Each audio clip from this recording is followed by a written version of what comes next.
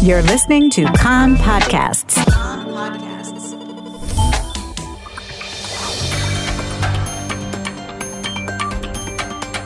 You are listening to the English language news of Kan, the Israeli Public Broadcasting Corporation. Good afternoon. It's 2 p.m. in Israel, Monday, April the 25th, 2022. This is Nomi Segal with the top news at this hour. The IDF says alert levels in northern border communities are normal after a rocket fired from southern Lebanon last night landed in an open area near Kibbutz Matzuva in the western Galilee. There were no injuries or damage. Rocket alerts were not sounded, and the IDF spokesman said there was no need for Israel's air defenses to be activated to intercept the rocket. In retaliation, IDF artillery forces fired dozens of shells at the source of the launch, as well as an infrastructure target. The IDF believes the rocket was fired by a Palestinian faction in Lebanon, likely linked to the current tensions surrounding the Temple Mount. The Lebanese army said there were no injuries or damage caused by the Israeli shelling in response to the rocket fire. A statement said some 50 shells were fired. The Lebanese army also said it found and neutralized 2 Grad missiles that were ready to launch. UNIFIL forces in Lebanon have opened an investigation into last night's firing of a rocket from southern Lebanon into Israel. The UNIFIL statement said that the head of mission and force commander, Major General Aroldo Lazaro, was in immediate contact with authorities on both sides of the Blue Line to urge restraint. He called on all parties to avoid further escalation and expressed his concern about disproportionate response. The Erez crossing to the Gaza Strip remains closed to Palestinian workers and merchants for the second consecutive day, this in response to rocket fire from Gaza in southern Israel over the weekend. A Kan reporter says the decision to keep the crossing closed for another day was made at a situation assessment the defense minister held yesterday. Hamas claimed Israel's action constitutes collective punishment that will lead to an escalation and said Israel bears responsibility.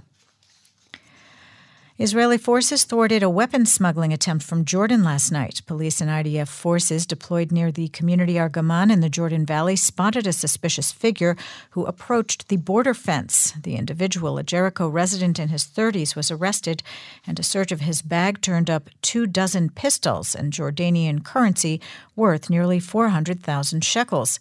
A Kan reporter says that since the start of the year, special units have thwarted 6 weapons smuggling attempts.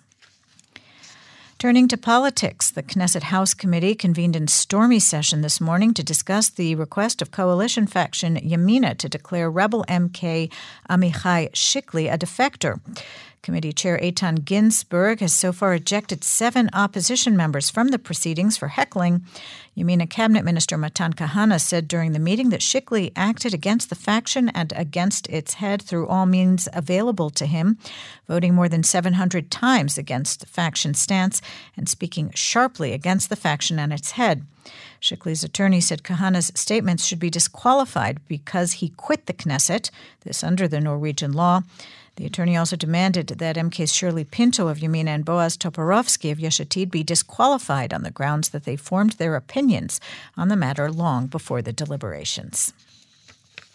A Kan reporter notes that the committee is expected to approve the request, which would mean that if Shikli remains in the Knesset afterwards, he would be barred from running in the next election on the list of any faction represented in the current Knesset.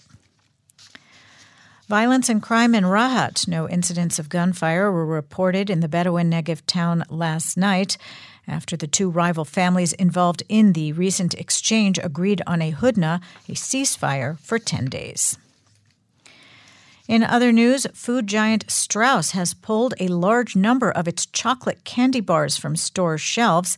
This after salmonella traces were found in sampling from the production line at an elite factory and in raw materials. A full list of the affected products can be found on the Kan news site.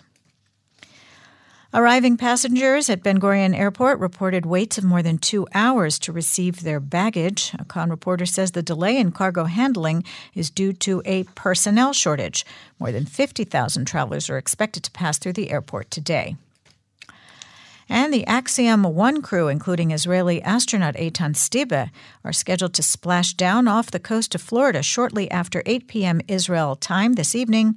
The privately funded mission's Dragon spacecraft undocked from the International Space Station overnight. The weather outlook, hot for the time of year in the hills and inland. Chance of local showers in the afternoon in the east, the northern and central hills. Slight chance of flooding in the east. Tomorrow will be cooler in the hills and inland, but still warm for the time of year.